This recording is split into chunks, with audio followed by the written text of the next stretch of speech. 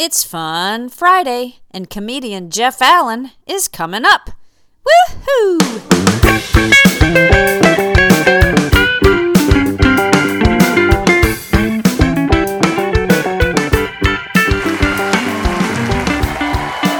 Thank you. Appreciate that. My name is Jeff. I live in Nashville, Tennessee. I know I don't sound like I'm... All right, I could use a ride home, so thank you. Yeah. I know I don't sound like I'm from Nashville, but I grew up on the north side of Nashville. That'd be Chicago. So, we moved there from Arizona. I don't know if you've been to Arizona. This is the time of year to go, by the way. Don't go there in July and fall for that dry heat garbage they give you. I don't care how hot it gets in Phoenix in July, some pinhead will look at you and go, doesn't feel 115, does it? It feels 285, sport.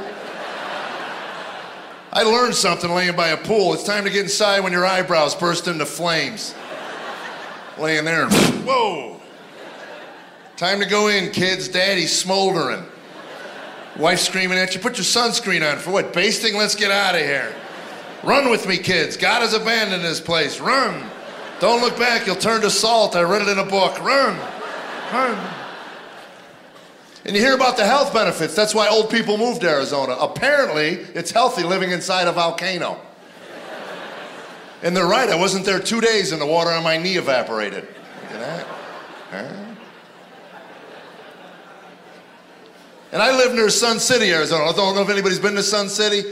Retirement community, the people that live there are seniors retired. I tell you this, they drive golf carts around the town. Golf carts, and I'm telling you this because I actually saw a golf cart overturned in a ditch. All right, you're good people. You're as sick as I am. I remember. That was pretty much my reaction to that tragedy. Someone lost control of a golf cart. Are you kidding me? At what point do you voluntarily just hand over your driver's license? How'd you like get the black box back from that one? The pedal's stuck. I'm doing 11. 12. I'm up to 14. I can't hang on. Tell my wife I loved her. It'd be easy on the cops. I could just run next to you. Come on, Pops, pull it over. What's the rush? I got you doing 9 and a 6. But I'll take the heat over the cold. I grew up in Chicago. I thought I knew what winter was till I went to North Dakota. If you ask me, we can give North Dakota to Canada. I don't think we'll miss it. It was 83 degrees below zero. Below zero. That means it can warm up 83 degrees in one day and still be zero. Oh, get the storm windows off, honey. I'm boiling in here. It's gotta be zero out there. I saw a guy jogging. I'm on my way to work at night, to a club to work, and this guy's jogging in 83 below zero weather. He's out running the streets. I have to tell you this from my heart.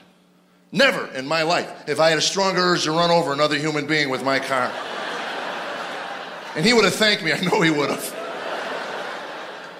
I don't get jogging. People that do it must love it. You gotta love it. I mean, I've tried it. Wasn't very good. I'd run a mile. I'd buy half a dozen donuts and then walk home. I ran every day for 8 months and gained 31 pounds. That jogging will pack on the flab, trust me. So a friend of mine who's one of these avid runners says, your problem is you don't have enough information. If you understood more about it, you would enjoy it more. Bought me a book on jogging. They write books on how to jog. How intellectually deprived do you have to be to not be able to figure out how to jog? Where do you run into problems while you're learning? Oh, gee, I'm skipping again. Boy, honey, there's a lot more to this jogging than meets the eye. Are there people in America so dense they see runners on the horizon? How do they do that? There's gotta be a book. The book is that thick, which means they fill it with information you'll never use just to make a book. They had one chapter devoted to how to train for a marathon.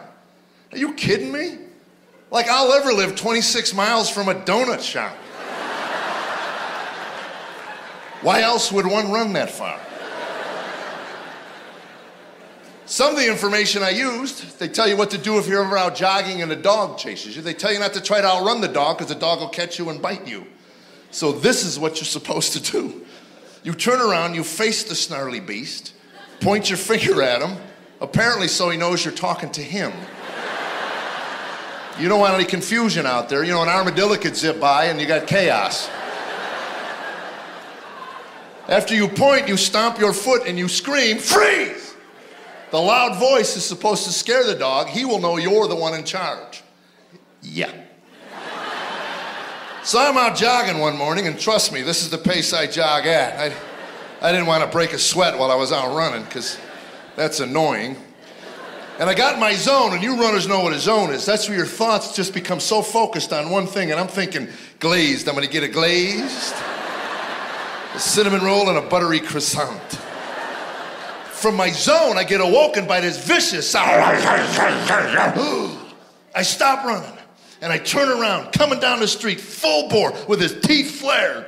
These are teeth. It's this tiny little three-legged dog. He's missing his right front leg, and he is motoring, Jack. He's like... Well, perhaps I'm a tad warped, but I thought it was the funniest thing I'd ever seen. I couldn't get freeze out. I was pointing at him and spitting on myself, just laughing. He kept coming. And then he got close enough to me, I got nervous. And like the book said, I stomped my foot, I pointed, and I said, freeze! The dog stopped. And then began to tip where the leg was missing.